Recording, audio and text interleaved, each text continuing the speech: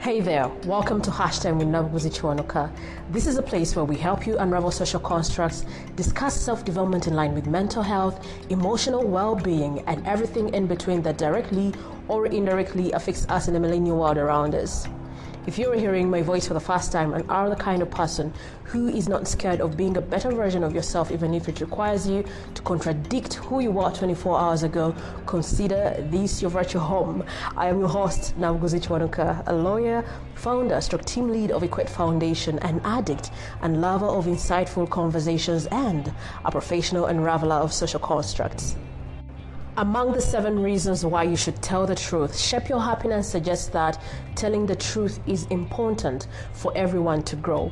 Our guest this week is Kagwa Mayiga. He is an arts and culture journalist, among other things, and to me, he is a professional table shaker. He uses all the skills and knowledge he has learned in the arts world to ask artists and contributors to the arts industry to do better. In the episode, we are talking art, journalism, his journey into it, and everything in between. Kagwa is blessing us with the information he shares in this episode, and I cannot wait for you to tap into those blessings. So without further ado, let's get into it.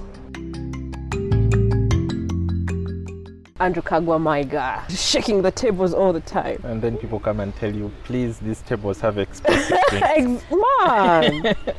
Why don't you respect people's tables, Mayiga? No, like, let's say at times I don't even see the table. Why you just ram into things? No, at times you're thinking like let me kampisewa kantu kange katini. And then before you know, katini. Yes, katini.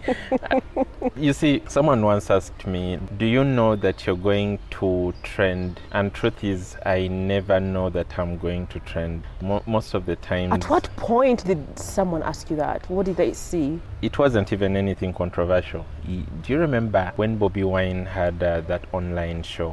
Ensasage. Ensasage Munyumba.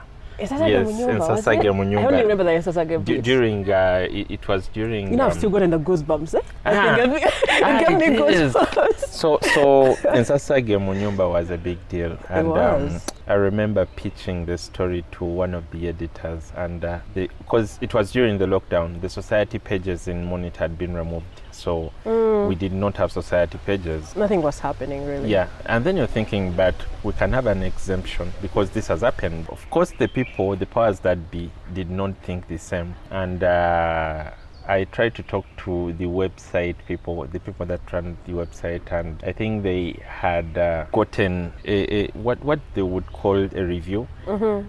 So I was like, I know what they would call a review. So I was thinking... But you wouldn't see it as a review. I thought there was more to be said. Right. There was more to be said. One, right. It was the very first time Bobi Wine was performing. He had not performed since 2019.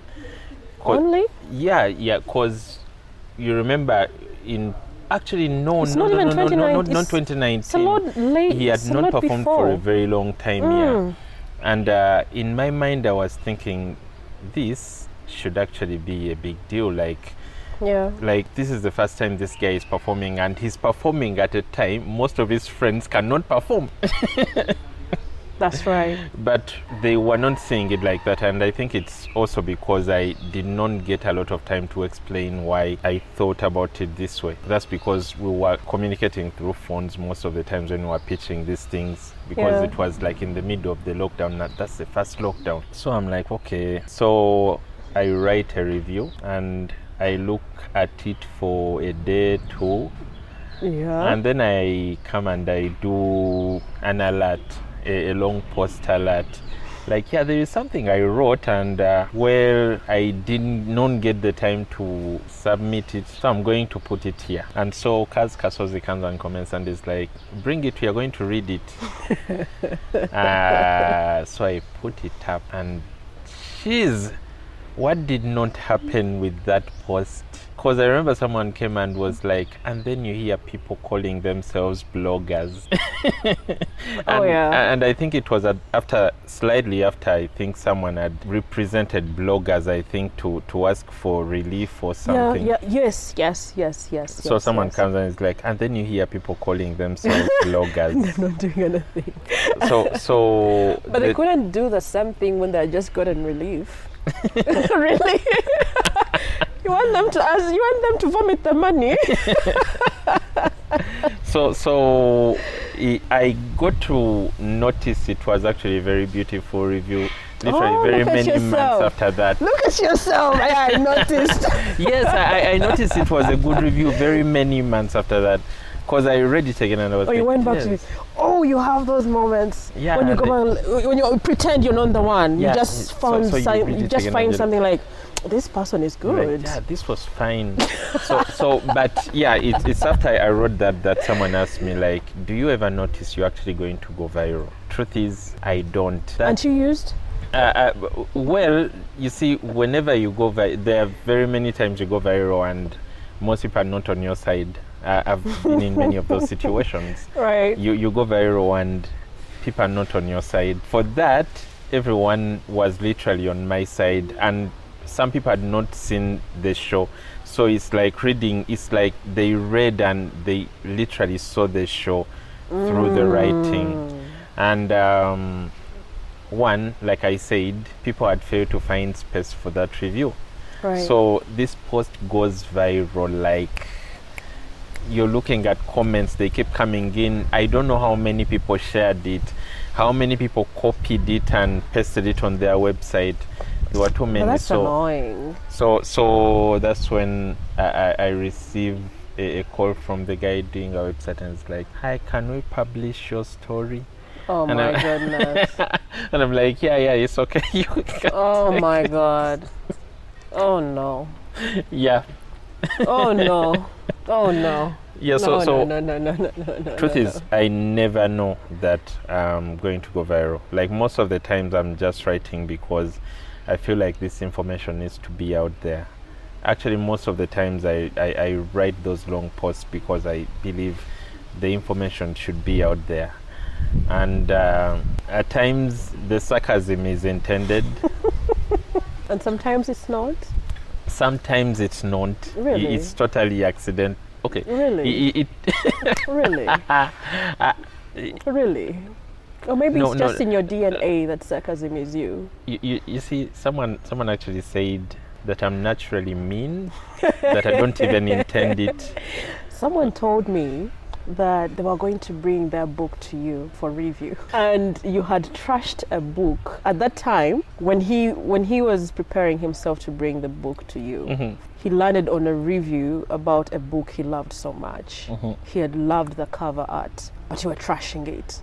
He was like, let me keep my stuff. I'm not going to be embarrassed by this. One, I think I actually know the cause. Okay, in the past, I think I've been told by, no, I can't even count, but I've been told by very many people, like, yeah, I wanted to give you my film, and then I saw a review you did about someone, and I changed my mind about it. I've also had those ones who have told me they wanted me to read their books, and then they changed their minds about it. What does that make you feel? Please bring your book. Do you promise to be a better person? But I still think I'm a better person either way, because there are many things I've said that have hurt people. That's and right. People have said I'm very insensitive about their process, but I do not want to be sensitive about your process, because I do not really think a person that reads my story in the Daily Monitor thinks about the fact that I was very hungry by the time I did it. Oh. The person that goes out and buys a newspaper is spending to see well-written stories. They do not really care if these journalists actually got paid or not. You see that noise that was made, and everyone was talking about the 50K? Mm-hmm. I was shocked. Mm-hmm. I was like, how? So we see these guys flaunting a good life on TV. Mm-hmm. Can I tell you something about that 50K? Tell me. 50K is enough. 50K is enough. Remind me, was this 50K something daily? It was 50K daily. It's daily? Yes. 50K is enough for a blonde. But you see where you're going now. No, let me tell you this. One, you're being paid 50K to be on TV for 2 hours. You're not on TV for 2 hours alone. You're on TV for 2 hours with a group of other people. That's right. That group of other people are more knowledgeable than you. They are bringing the information.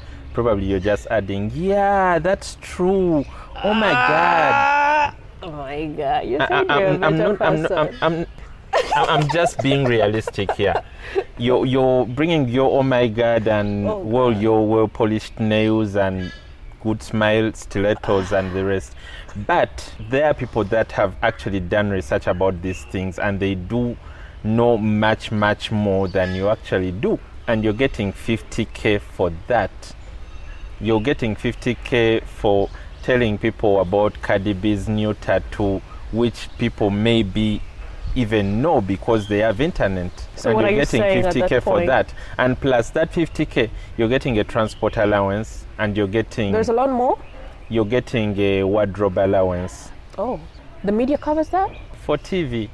Oh, I thought people just pick their own stylist or something like that. For TV, at least as far as I remember. And that as far as I think is 2021. And this came out in 2020? 2020. So I didn't know about that stuff. like 50K is enough. That's why when I did my post in relation to that, because you see people trying to... I didn't see it. Most I didn't people see try it. to make themselves politically correct. The people that should actually be complaining are the people that gather the news. Because since the people that gather the news are not in showbiz and everything, they do not have a clothing allowance. I actually heard that the ones that collect or gather the stories get less. Yes. The people that are Like gathering being in the news, field with bullets running over your head. they And I had, what did I hear? Correct me, I might be wrong, but I could have heard someone say something like, something in thousands, like 2,000 or something. let me tell you, there are people that are being paid 5,000 shillings for a story. And those people are in the How? same field. Okay, that 5,000, does that also come with a transport allowance? There's okay, you write a voucher, but that's the different. The media houses matter. Where like your I work don't know. I matters. don't know if some media houses actually have a voucher to cover your transport.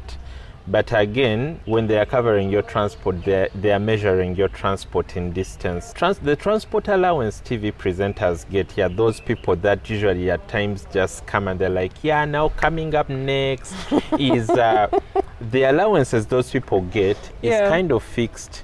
Those are people that could have a transport allowance of about 30K a day. And they are looking at them leaving home and coming to the workstation. And no one is asking them like, okay, how far is your home? But Yeah. they're getting their 30K allowance. When a journalist that's collecting news actually goes out to pick their transport refund, they'll be like, okay, where did you go? You went to Chireka? Oh, Chireka, let's see what our list says. Because newspapers and media houses usually have that list of places. Like, yeah, this place, this much. This place, this much. So you went to Chireka and you're imagining your offices. How do they measure this? Are they? Is it because is it reliant? Is it reliant on how much taxis cost to those places? At times taxis and at times borders, but it's usually an ambiguous figure. Mm-hmm. So someone will come up with like Chireka. If you're in Namwongo, you could find that your Chireka has about 8K. But mind you, there is a presenter who is going to leave home and come and live with 30K allowance, transport allowance, regardless of whether that day their boyfriend Dropped them. dropped them or their father dropped them, they will have that allowance. So for me, that's why I was mad, because that whole thing did not present the entire story. The people that had to be complaining, the people that were worth complaining, were the journalists that go out and collect the news. And because you see, I've worked with these girls before, Yeah. these presenters, I've worked with them, I've done interviews for them, because these are people that will see a jazz artist and they do not have a single question to ask the jazz artist.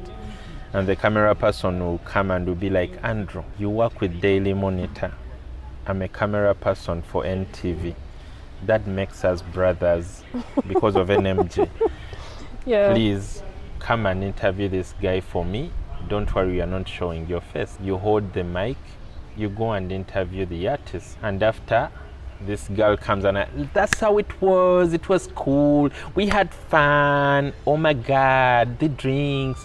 And then they get the audacity to actually come out and they're like, I was paying 50K, like you're so lucky you're being paid for doing things you don't even understand. Ouch. Oh my god. Oh my god. My god. We started differently, man. We started on a better note. I asked if you're going to be a better person. No, I'm going to be a better person. But yeah. So like I think at times the hard truths need to be told. Oh yes. And one thing I hate about social media at the moment is that people are trying so hard to be politically correct. Thank you so much. So, because I remember when... It's a lot of tiptoeing there. Yeah. Because at any minute, you don't know whose toes you're going to step on. Yes. Like, no, you don't say that. No, you can't say it like that. You can't be yourself. Because the time I came out and talked about those girls, and I even talked about the number of people, because I even mentioned camera people that have asked me, producers that have asked me to do interviews. Like, let me tell you, each and every TV in Uganda that runs an English entertainment show, be it NBS, NTV, Urban TV, I've done an interview for all of them. I've been at galleries. You know, there are some art exhibitions that have been very well marketed, and they send a girl there with a producer and she has no idea of what's going on. She's seeing paintings, she's seeing artists, and they totally do not have an idea of what's going on. And the producer sees you and is like, Andrew must know what's going on. They come to you, you do an interview for them, and as you're finishing, someone else is waiting. You go and do an interview for them. No.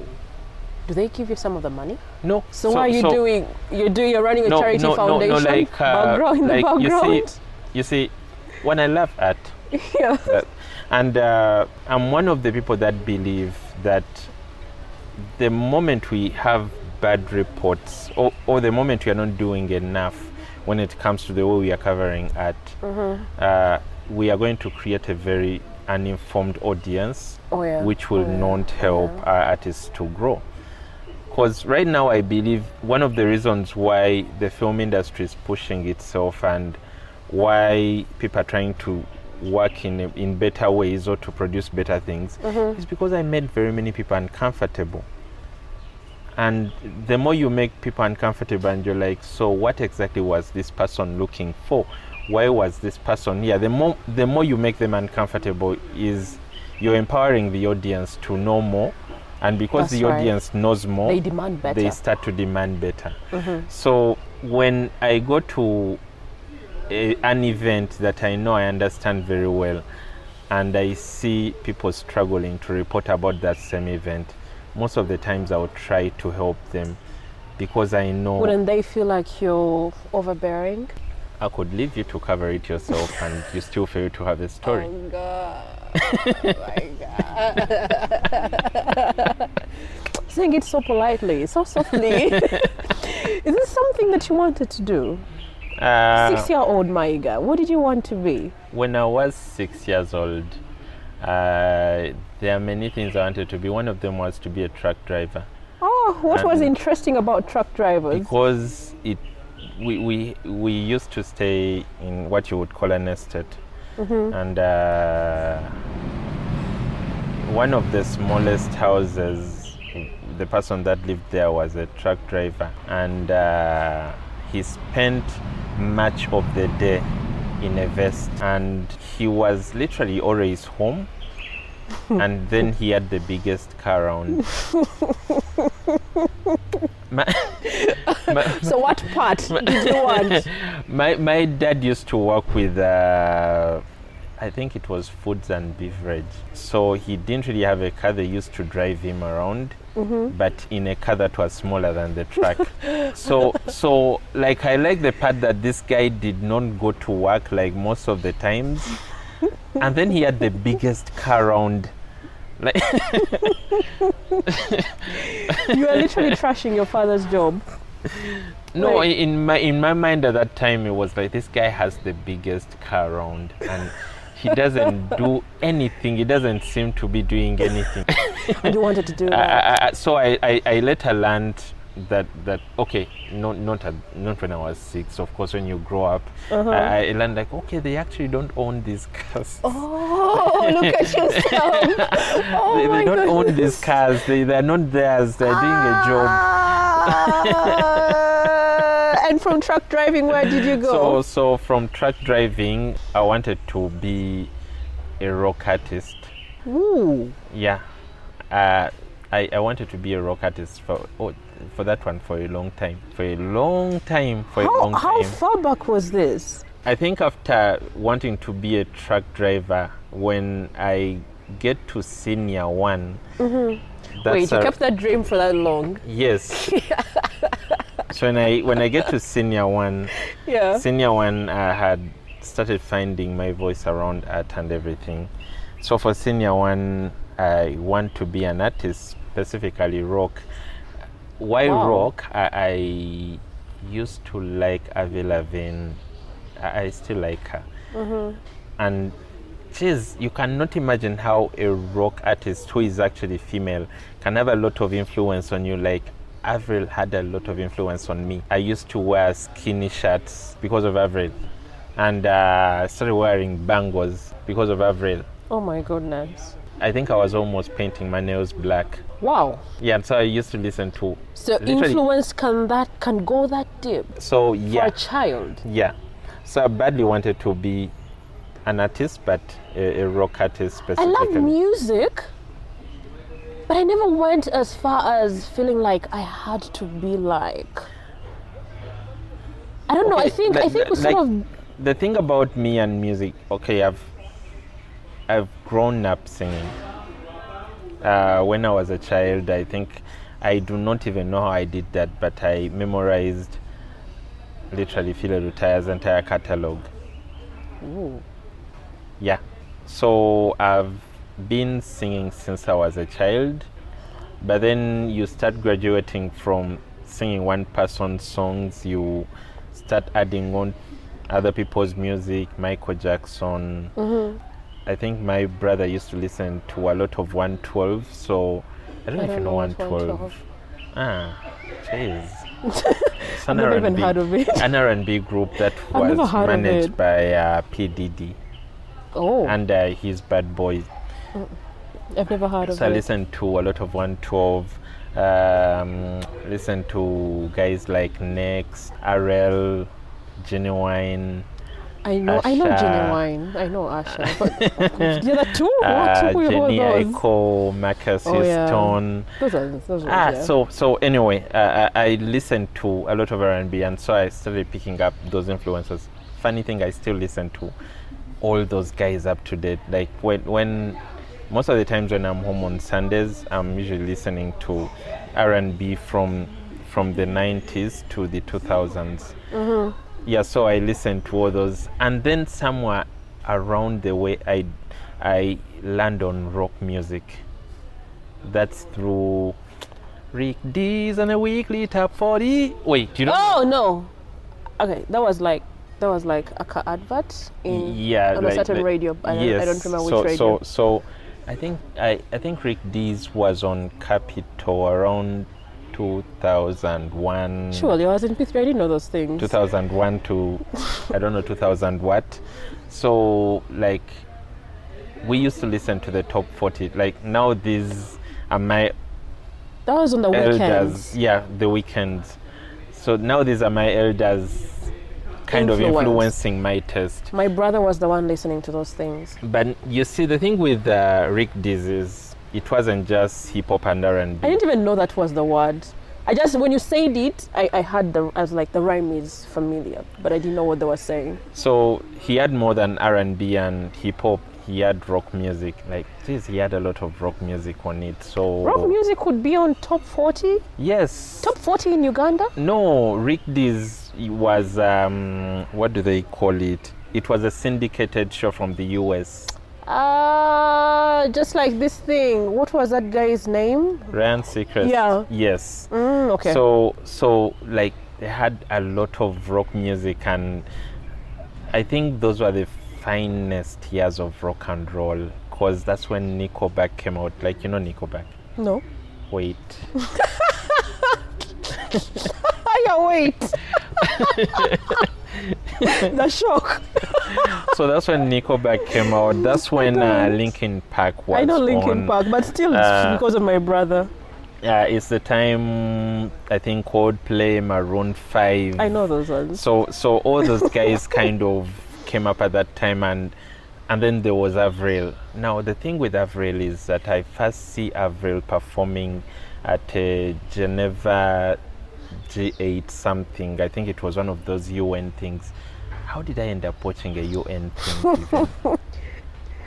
I don't remember. That's like 13 years of age. So like you're on TV, and then she comes to perform Skinny Boy, and damn. Like that woman had energy, and then she always came wearing a tie on a shirt. Like she's wearing a shirt, and then there is that hanging tie, and like that was hot unique. for you. That was hot. So I was in for everything Avril did. Wow. The very first time I bought an artist poster, it was an Avril Lavigne poster. Yeah, so after... Was it like a crush? No, I don't think it was a crush. Okay, maybe maybe we can categorize the crushes now. Artistic crush. Maybe, Wow. because I literally saw myself do the things Avril did. Like, Wow. so that's when I started listening to a lot of rock and roll because of Avril. And then And from you wanting to be a rock artist. so How long did that last? I wanted to be a rock artist until Trying to count. no, I'm not counting, but I'm remembering that there was a time I noticed like maybe this whole music thing doesn't work, but I think I wanted to be a rock artist until I noticed rock can't work in Uganda, and then I was thinking maybe I can just be an artist. In that, like you just stripped all the categories. In that moment when you wanted to be a rock artist, was there anyone who asked you what you wanted to be? Yeah. And then you told them you wanted to be a rock artist? No. Why? Because What were you telling them? I don't think I was telling them. I think they were telling themselves things, and then I would go with what they told themselves. Because one, I went to a lot of schools because I would kind of get expelled. Yeah, kind of. At times I say kind of because at times it wasn't like, yeah, you're expelled, but it was like a soft expulsion. They're like, yeah, he's among the best in class, but we are asking him to repeat. What? And then of course you're going to be like no, we cannot do this, and you go. So at times there were soft expulsions. Oh, so they would hand you something you would not accept. Yes. They're basically giving you an option to leave. Yes. Whoa. So, but you see, it's not like I was stubborn, by the way. What were you doing? I don't think I got my expulsions because I was like, yeah, he led a strike. No, I did not. What were you doing? One, for instance, when I was expelled from the seminary. That's what made me laugh. I was shocked to know that you're next seminary. Yes, when I was at the seminarian, I was very curious. Seminary, is that like for your secondary? Yes. Which class was that? When did you join? Senior 1 and Senior 2. Senior 1 is when you discover a real, and you were in the seminary.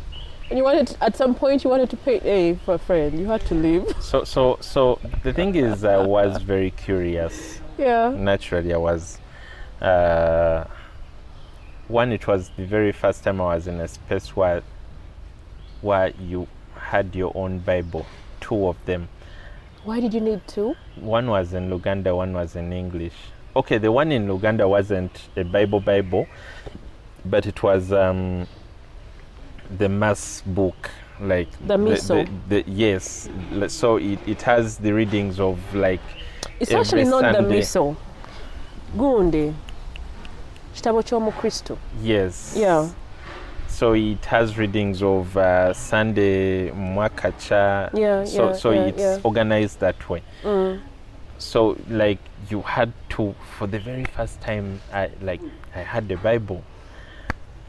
So as you're in church, this is the first time you're attending mass and you actually have to listen to it, because before that, like, you would go to church because you came. You have to go there. You came with your elder brother or sister, so like we have to be here. After this, we go home, watch a lot of TV. This is just part of the day. Yeah. So that time it was happening every day.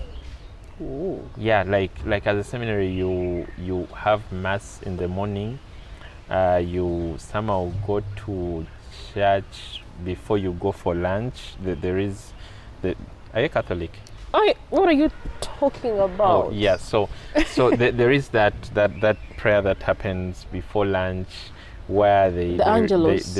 Is that the Angelus where they're like the angel of the Lord? The angel of the Lord. Yes. Yeah. So like a lot was happening. Now I think I was getting fed in excess. So there's too much information for you to digest. So I started asking myself things, and of course you cannot really go around asking fellow students. So one time, I think it was during mass, I put up my hand. I wanted to ask a question, and was it during the preaching? Yeah, during the preaching. Had you ever seen anyone put up their hand? No. No. And it wasn't premeditated. It wasn't like, we'll once do it. Or so I was just, and I was like, but that thing he has just said, like, I don't really get it. Oh yeah. So oh God. So I put my hand up. Oh my goodness. And then the guy looks at me, and he must have been confused. So I think he's like, what the hell is wrong with this person? But I keep my hand up. And then one of the student leaders comes and like, we don't ask questions, we don't put our hand up. Wow. So put it down. Whoa. But I still managed to find the priest to ask him what I wanted to ask him.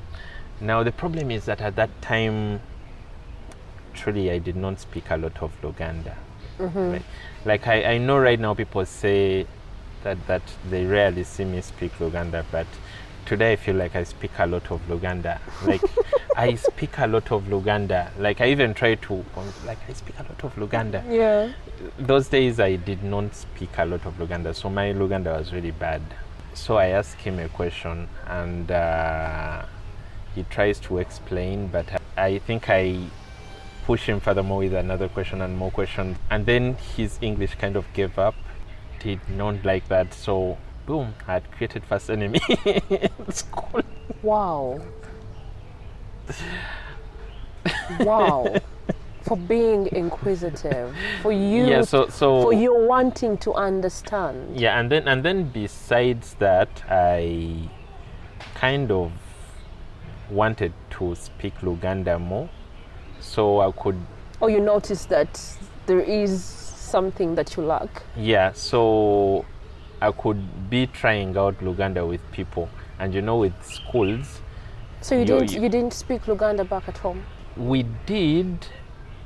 I do not know why mine wasn't so good.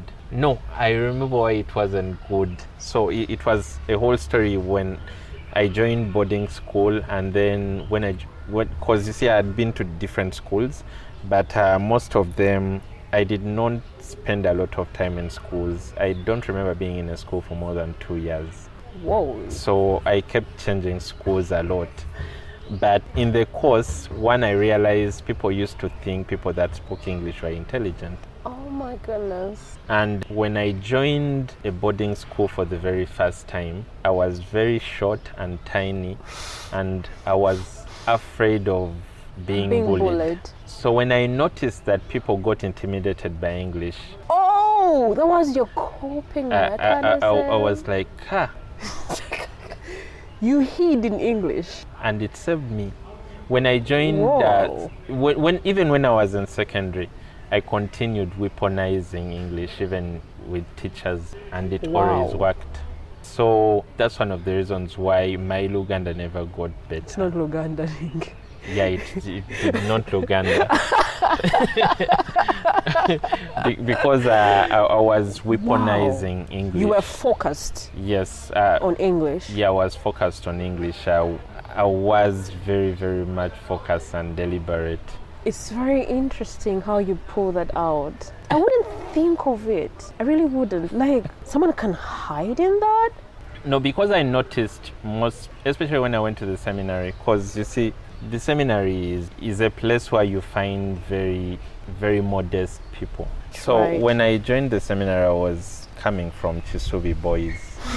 I could say I was coming from a place of privilege. Chisubi boys, that's Donozio? Yes. Oh, you were my neighbor at some point. So I was coming from St. Denis. You could say it's a traditional school, and it's neighboring SMAC. We could have actually gotten into SMAC. We were coming from Kampala. The seminary I went to was St. Joseph's Seminary in Nyenga. Oh, I thought you went straight to the one in Chisubi. No, I didn't go to Chisubi. We were coming from Kampala. When you go to a place that has very modest students, some came from some village parish where people actually collected a lot of money to get them there. Like, you're very privileged. You're more exposed than they are. I remember I used to go to the library and I would sit on like a pile of weekly news and I was reading it alone. Like, people are looking at you like... They're just looking at you? Like, what the hell? Like, why are you reading news? It's for adults. So like, they did not really see, like, why is he reading news? Why is he doing this? So I was more exposed than there. And then I noticed even people that were tougher or that would have wanted to bully you, but they were in a higher class, they would kind of chicken the moment they noticed you were a bit eloquent. And I used to like speed up the moment I noticed this person is really strong and is really too angry. Like, no, I don't get what you're saying. Oh my goodness. Oh my goodness. Like, to confuse them with the language, and it always worked. They had to take you out of those systems. When you joined the seminary, was there an intention of your parents seeing you as a priest? No. Okay, I did not know at that time. But by the way, this was my mom, because I could say I grew up between families. Like, I grew up between my father's family and my mom's. My mom used to stay in Kamocha. So like, that's how I managed to see the best of both worlds, because trust me, in Kamocha was tight. Yeah. Kamocha was tight, but we would always find ways of making Kamocha better. Because I remember one time in Kamocha when we were like, today we're tired of eating beans, we're going to eat chicken. And the thing about Kamocha is that you would find the chicken of the money you wanted, but it couldn't chicken as chicken, but it's chicken. Like there was a guy who used to work with Yoga Chick, and you see all the parts that they do not pack, because I think when they are packing, they usually pack the thighs, the best parts. So the parts that they don't pack, like he would just collect them, put them in packs, so you would sell them like 1,000, 2,000. Wow. So like you would be like, no, today we don't feel like beans, we are eating chicken, but then you eat this chicken and it's non-chicken, and we're like, there are no thighs there. That is non-chicken. Yeah, so yes, I lived with my mom, and when I was at Chisubi, of course, whenever she would come to visit me, there would be complaints. Like here, for instance, we made him sit here and he moved and sat there. And then the other time we went to church, he moved from the boys' side, sat with the girls of Chisubi girls. So there were complaints always.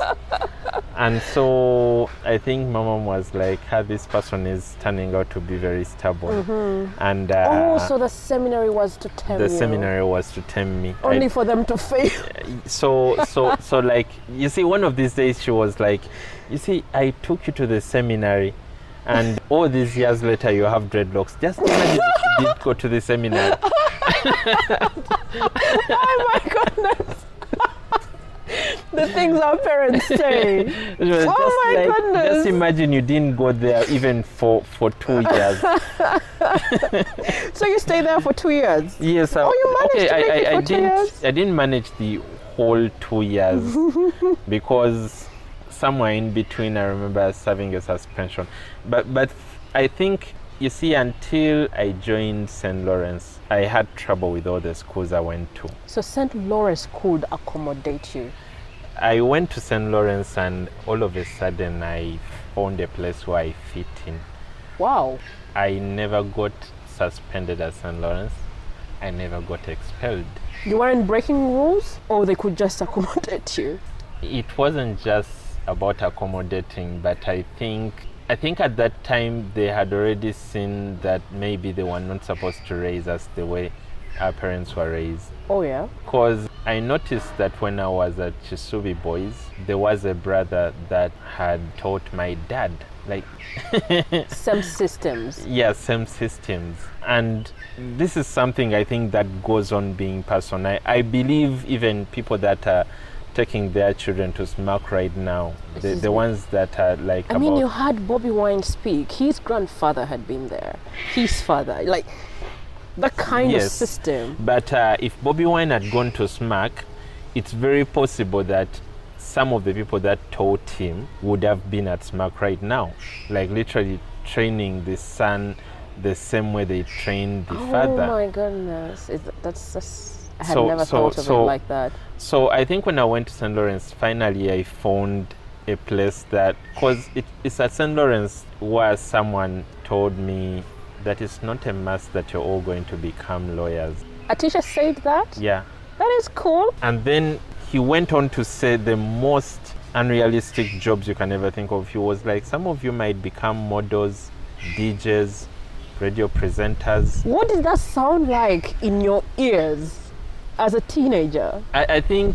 Were you still on that Avril dream, or had you dropped it already? At that time I wanted to be an artist. Just an artist. Yeah. I wanted to be an artist, but I also wanted to be a novelist because I had started writing. Oh, look at that. Yeah, I wanted to be a novelist and an artist. I dropped wanting to be an artist when a Ugandan artist stepped on a table that had the Queen. I was like, It had the Queen? Yeah, it had the Queen. When was that? Palm Awards 2004. Yes. What class? So then I was like, I don't want this. I don't want this anymore.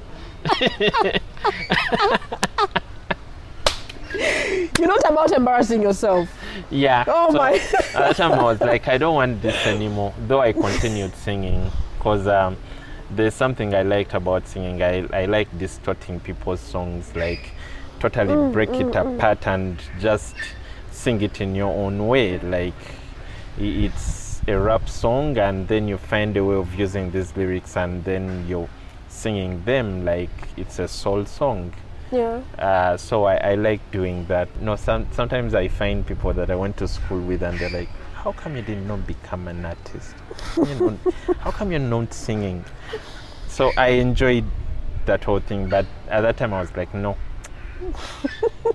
I don't want this. Can you imagine what made you drop your dream? Let me stick to writing. Okay. I wrote until I was because I started writing for newspapers. I had started writing for newspapers when I was in my primary 7 back. Wow. Okay, that you know how you land on a box number and you're like, wow, so this is a box number for monitor. And then you write something and then it gets published. Like, wow. It happened. Wow, in primary. But I did not continue with it. It's like, yeah, it happened. I did not pursue it after that. Who helped you deliver that? No, I did myself. Like I said, I grew up between homes. By the way, a lot of stuff happened for growing up between homes. I taught myself a lot about going around town. I knew how to come from Kamocha, go to town, get a taxi to go to my dad's place, even workplace. Like I knew that at a very young age. And also there was another fact that my mom started trusting me with money when I was quite young. So she would give me my school fees to go and bank it. In primary? Yes. Oh. At first, she would give me the money, go with me, leave me at the bank, and she comes back and picks me. What? But then after that, she started trusting me enough to actually give it to me, to tell me, make sure your hand doesn't leave the pocket, or it's in this bag, make sure you wear it in front of you, don't talk to anyone until you get to the bank. So by the time I got that was risky, because a kid can be whisked by anything. They can't carry the child and take the whole child and the money. They can't take the whole child and the money. What? So by the time I was in S1, I knew the entire drill of actually getting into a bank, at times knowing where the bank slips are, because they used to be at the bank, like knowing where they are, you pick them, you field it, and you actually pay your own money. And of course that gave me a very, very different view about money. I think that's the reason why I got my very first account when I was still in high school. Mm-hmm. And I didn't even know what I was going to do with it, but as like you're around and then you see a woman from Crane Bank, like she's like, yeah, you can feel, you get an ATM, and you're like, I think I need this thing. So you feel and you get it. And then you're like, okay. What next? So but it gave me a very different view about money, that I knew how much went into my education at that stage. So did that ground you a lot more in school? How, did you find education a lot more valuable because of that? Not in that way. Actually, the things that grounded me were different. Like, you see, coming from Kamocha, my mother was a children counselor. She was working with a KCCC, Kamocha Christian Caring Community, KCCC. And what happened there is most of the children in the community were not as privileged. Okay, even those whose parents were working with the organization, the parents were not taking them to St. Lawrence. So for me, those are some of the things that grounded me earlier on. And then, of course, getting a chance to visit your friends, and then you're thinking about your home, like here you're in a space of 2 rooms, and then you go and visit your friend, and their own space in the home space is bigger than your entire house, and you're like, wow, this is humbling. Like, actually, you see, when people say they are humbled, they are not humbled. For me, that's the time I was like, I'm humbled. Right. So for me, those are the things that grounded me. And then, of course, they made me dream bigger. I think I got my very first job in my senior 6 VAC. You went out and looked for a job? Yeah, I went out and looked for a job because I wanted to buy my own things. I remember at that time, my mom wasn't paying for my tuition anymore because she had lost her job. So my dad was doing it. And I did not want this back and forth, you come and ask for everything. So I went out and got a job. I worked What job was it? a marketeer. I wish I had stayed in there because I brought that guy some good clients. But Were you still interested in writing at that point? I wrote a book which will never see the light of day. It was a novel. It was a novel about guys that escaped from school, and Was it non-fiction? it was fiction inspired by real events. Okay. It was about guys that go out and they have fun. So when they are trying to come back, they notice that one of the people they went with wasn't with them. And so they spend the rest of the night trying to look for this person. And before they know, it's day and they are out of school. I did not write the ending of that. And I think it's the frustration of trying to find an ending that made me abandon it. I think it's somewhere at home because I wrote that entire book in a black book. Yeah. So it must be somewhere at home, and I think I can find it, and I'm like, wait, what exactly was that? But it had been inspired by real life events, but in this situation, no girl disappeared. In this situation, the girl disappearing is something that came up and I was like, this could be good for dramatic effect. What? Oh, yeah. Yeah, but the real story was one time we escaped. Oh, you were actually part of it. Because Yeah, I was going to ask you, how did you know these events? We escaped from St. Lawrence and went for the street jam. Oh my goodness. Like the street jam was a big deal, so we escaped and we went for the street jam. Had fun, and as we were going back, we were in a taxi. We noticed that one of the teachers was seated in the back seat. So Oh my God. this guy kind of kidnaps us, takes us to his house, and lets us sleep for much of the day. Lets us come out, we use his bathroom and everything, lets us mingle with the rest of the school without being noticed. And in our mind, we were Really? like, jeez, this is the best teacher in the planet and the universe, probably the galaxy. And then Did the teacher ever talk to you and about... then the guy started blackmailing us in a weird way. What was Like he saying? he would come in and the entire class was shouting, and he comes and Andrew so and so and so, tell me who has been shouting. And then you're like wait, you're not doing that to us.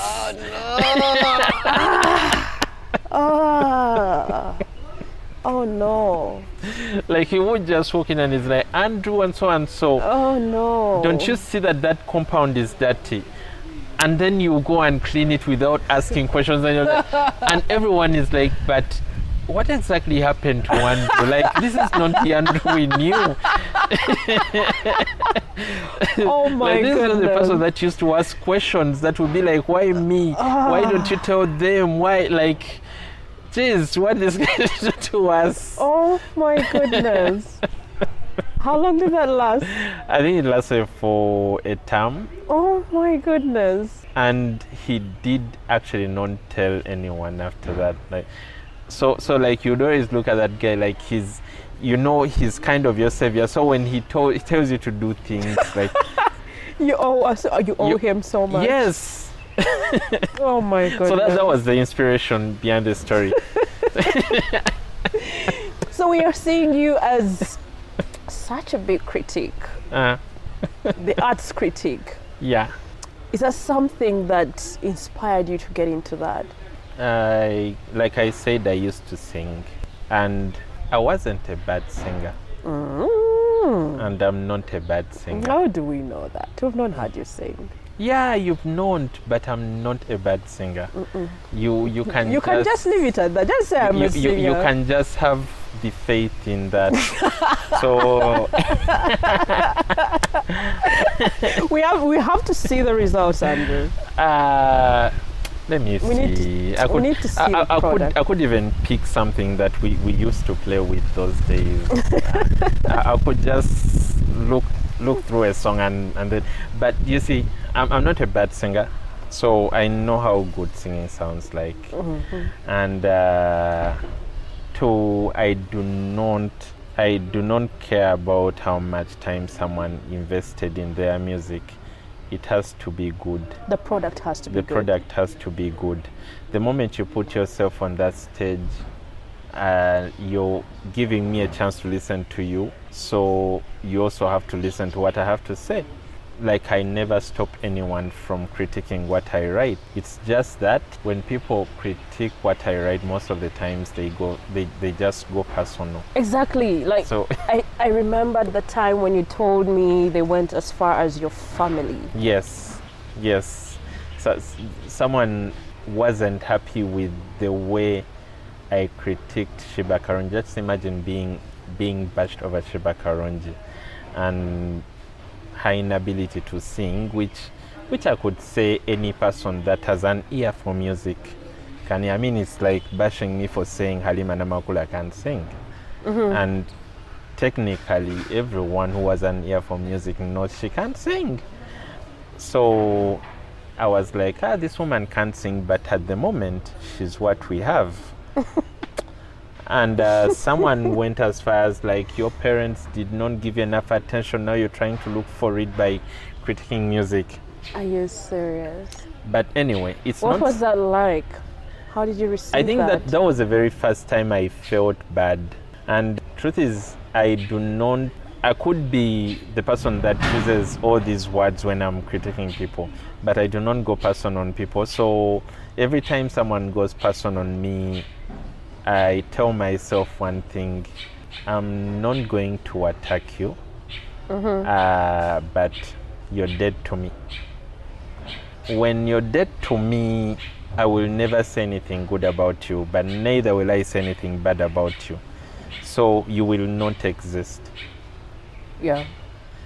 And so far I've done that to very many people, agencies, advertising agencies. But yeah, there's a brand I resurrected after it had been dead to me for some time. They were dead to me, and on top of being dead to me, I think one of the girls that handled their agency told me at an event that we have our own journalists. We invited our own journalists, and at that time I was editing Scoop. And this event was an event I'm literally a face for, a voice for. An event I technically write and every person copies what I've written. That was Nyege Nyege. Because, I was the very first person that covered Nyege Nyege. Oh, yeah? Yeah. I was the only journalist that covered Nyege Nyege in 2015.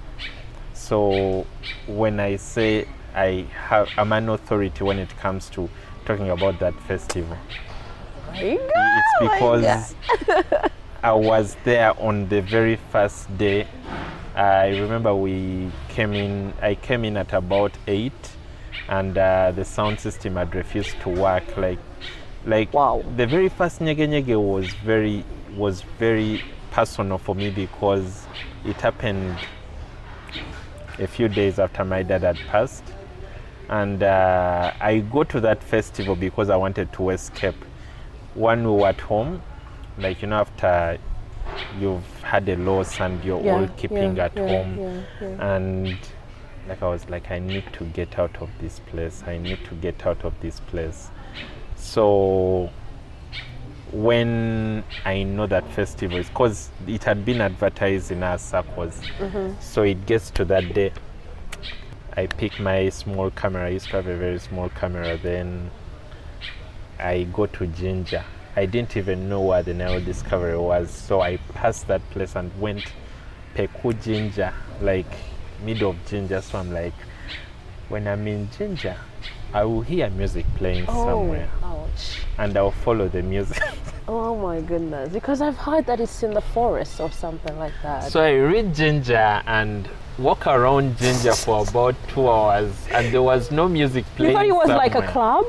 Is that No, what you yes, envisioned? and no, I didn't envision like it was a club, but I did not envision it was in Njeru, not Jinja. So I go back and look at the map they had given us, and then that's when I noticed it's actually before the dam.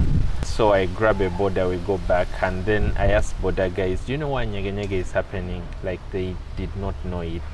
No. It was what do like people it know? wasn't famous then. It was, let me tell you, that time Nyege Nyege happened and people were even still passing around the area where it happens, like driving their cars around, probably seeing some small thing is happening around, like I wonder what that is going on with their life. So I reached Nyege Nyege, and the girl that was handling press knew me, because the very first Nyege Nyege was very intimate.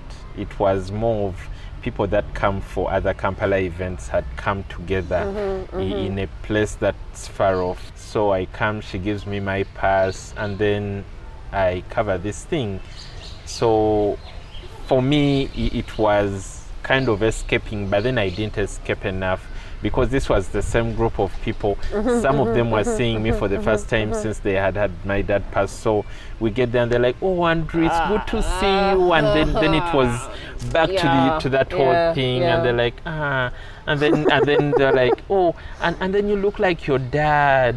So it was, but it was a very good experience. So I go write about it.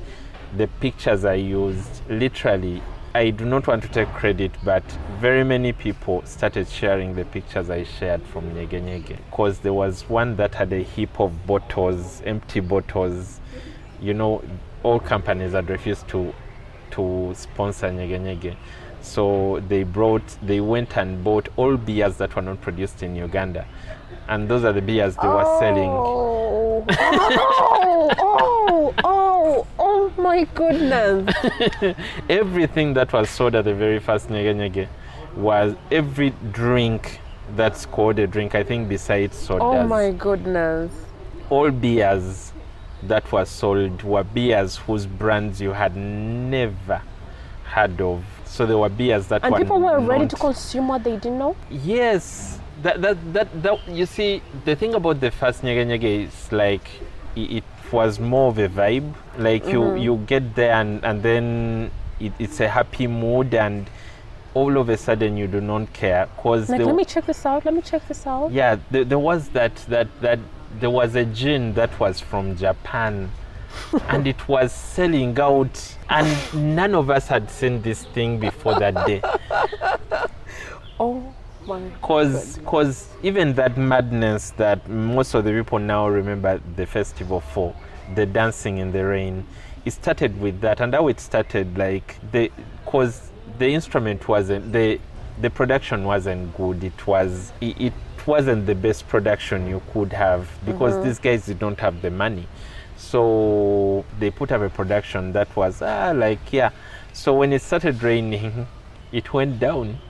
And so we went and sat in the shade as they fixed it.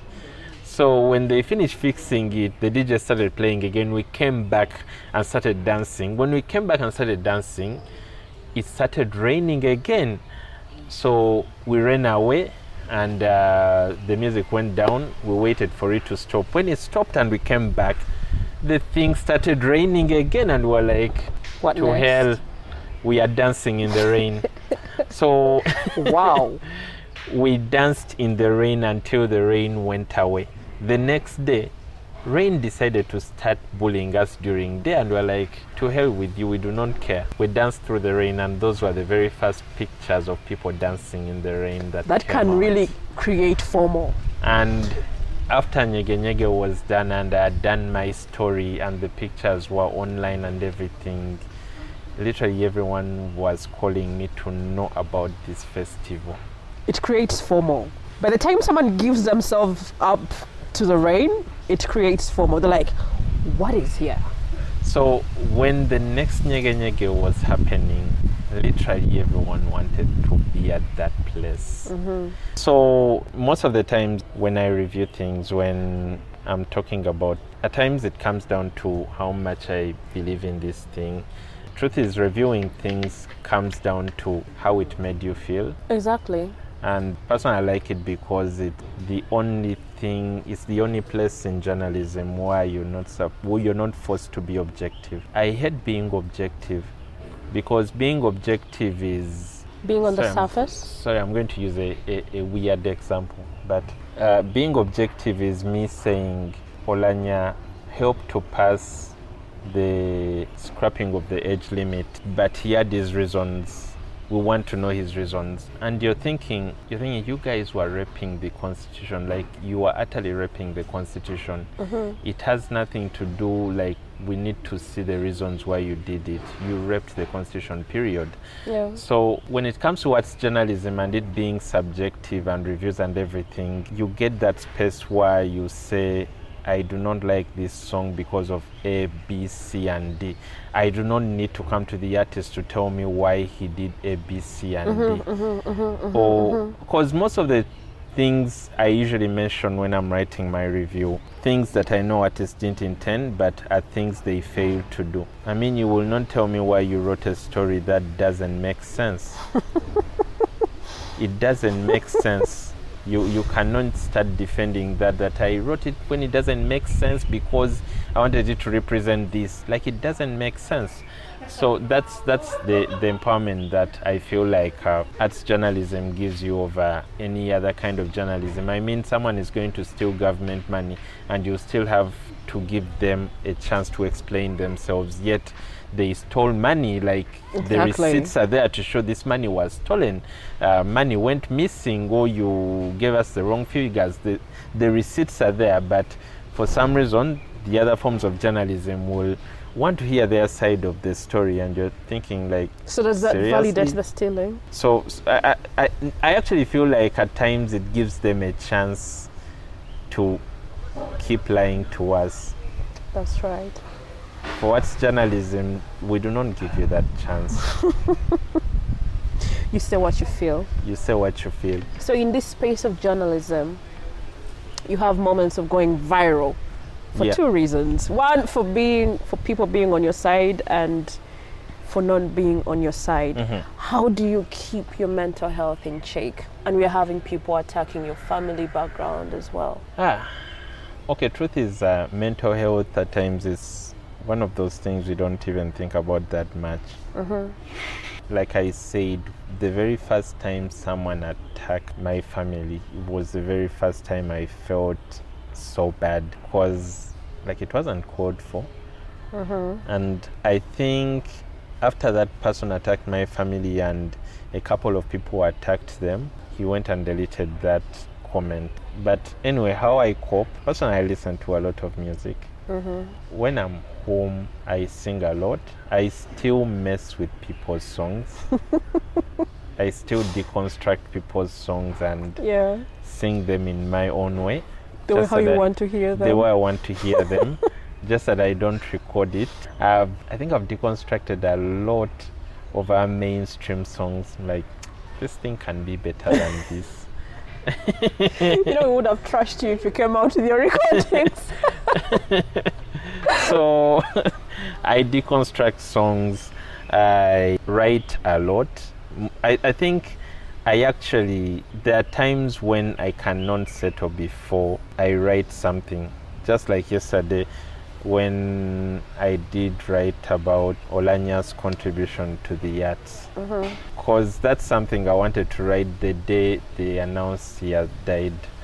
And I kind of didn't get the chance because I was very busy working on people's stories.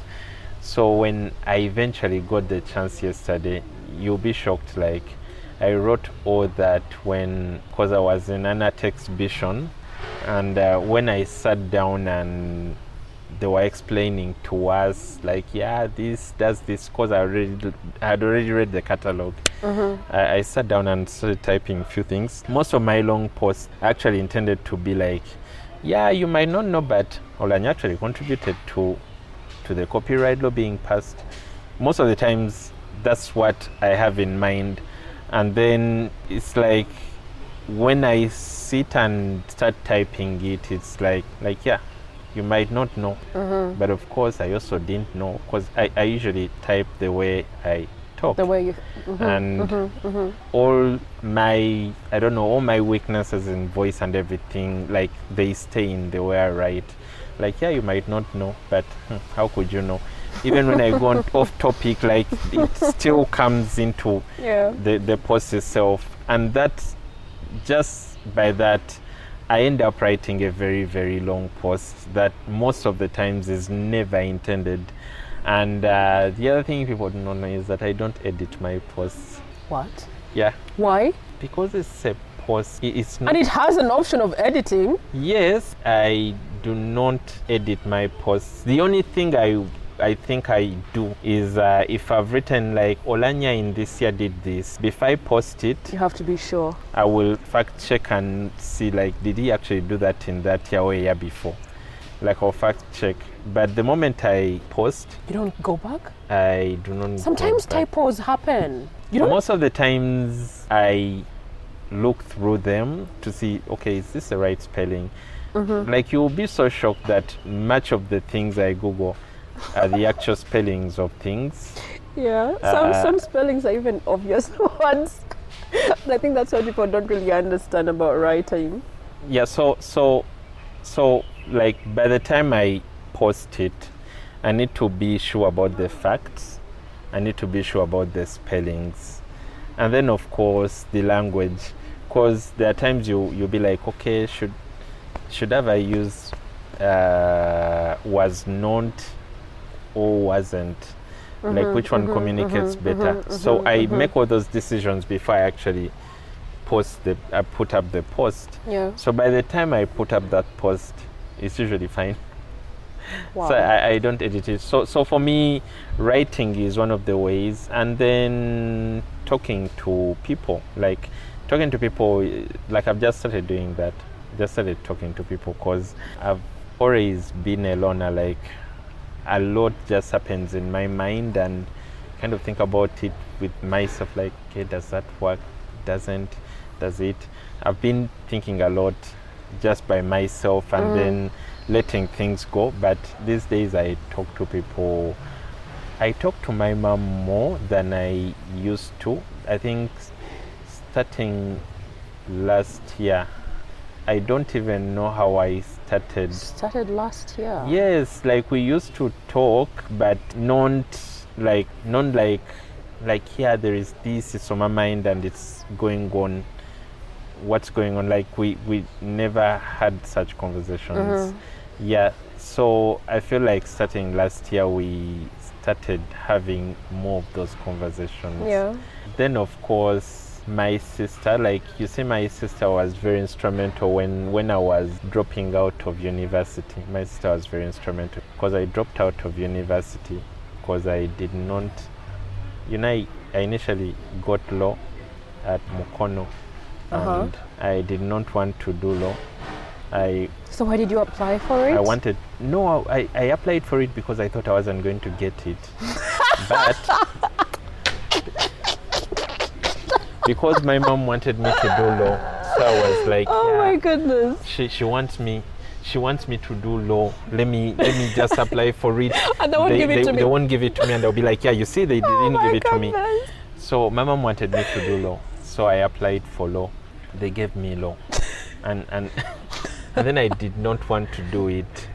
I initially wanted to do MDD, and she did not really want MDD. So there was that whole thing, like, you want this, want this.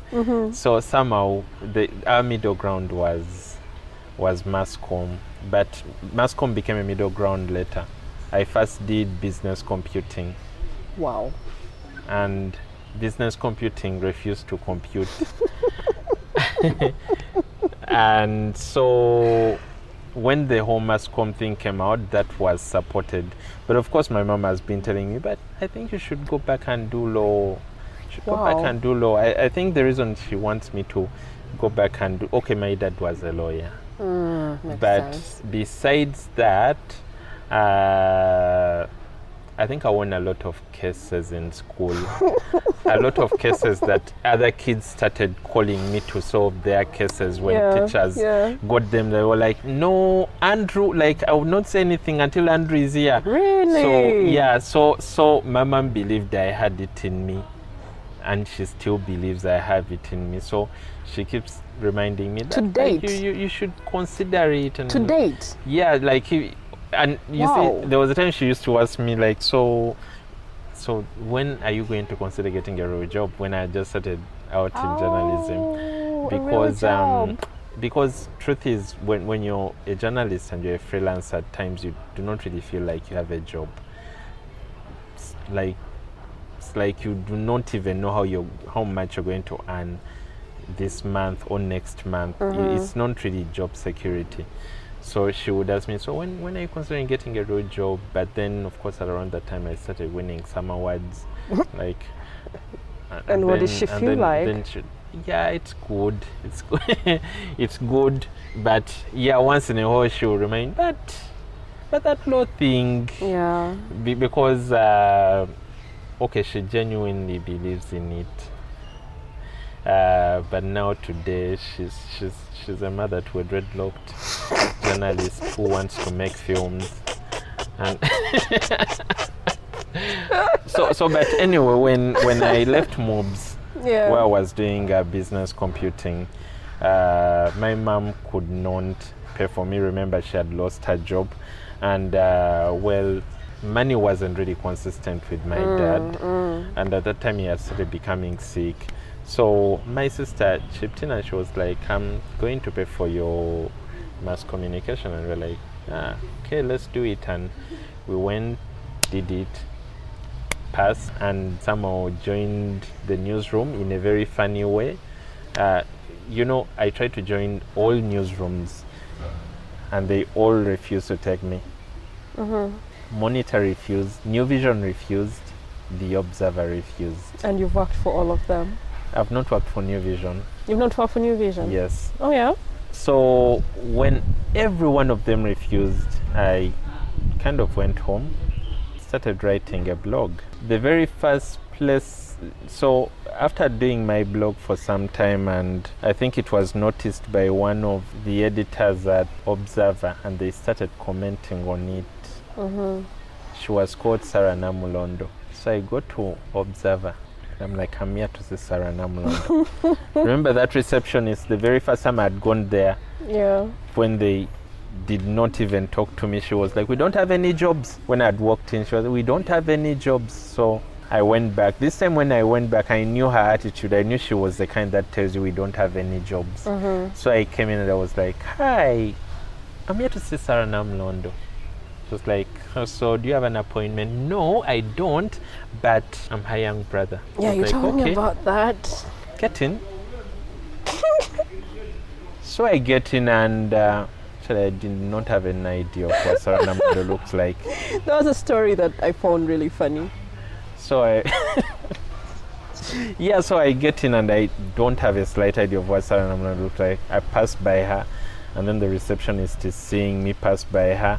So I get to the office she directed me to. I don't see her there and I come back. And then I find the receptionist and I'm like, something is wrong here. So the receptionist is like, do you know Sarah Namulondo?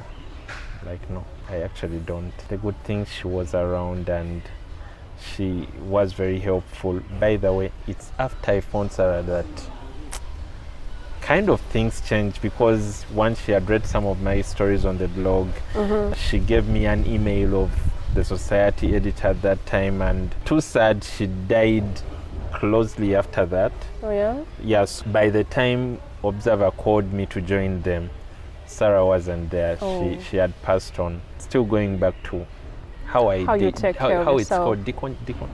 There's something Michael always said about, okay, they're acting, how they come out of, because you can do a very tough scene and then you have to get out of it. There's a word he used. It's one I wanted to use. I don't know it either. Yeah, like decompressing or something like that. So anyway, how I do that, I usually talk to people. Like for my sister is because she's quite instrumental in how I ended up as a journalist. And yeah, I also have a friend, like she always listens to. Why are you even laughing? No, she always listens to me. Like how you say, like, oh my God, did I just say it? Yeah. What words do you have for us that you can leave for us? One, it's always your truth. You cannot be butchered or forced into taking other people's truths. Like there are things I've stood for online because I believe in them. Take an example, when people kissed Elvis Mbonye's shoes, and there was a lot of fracas, and then the same other people, and I'm being a Catholic, even when I say this, the Pope comes to Uganda, and the same people that were bashing, they had to kiss the ring. And then you're thinking, like, Touché. At the moment you're all kissing someone's attire. Oops. So I do not see, and I'm hurt. very many people came up to me like, how can you say that? It's different, it's what? But I stuck to my guns. And one time we go to the village at home. My family is staunch Catholic. And one of my uncles is like, when you think about it, you are very right about the Pope, the ring, and Mbonye and his shoes. Like, you do not have to chicken out of your submission because the majority do not listen to you. It's the same thing with Your uncle said that? Yes. Oftentimes the families are bashing us for embarrassing them. It's the same thing with Alex Mukulu and those boys that were smelling. Like, trust me, you're not going to go to an interview when you're smelling. But why is it okay for someone to come and audition when they are smelling? Because it's public and they should be talked to in private. Like why? So, like, these are all things I stood up for, and people bashed me for them. And to date, if you woke me up from my sleep and you ask me if I still believe in them, I'll tell you I still believe in what I said. Like, you should always stand for something, even if you're the only person that's believing in it. Thank you so much. You're welcome.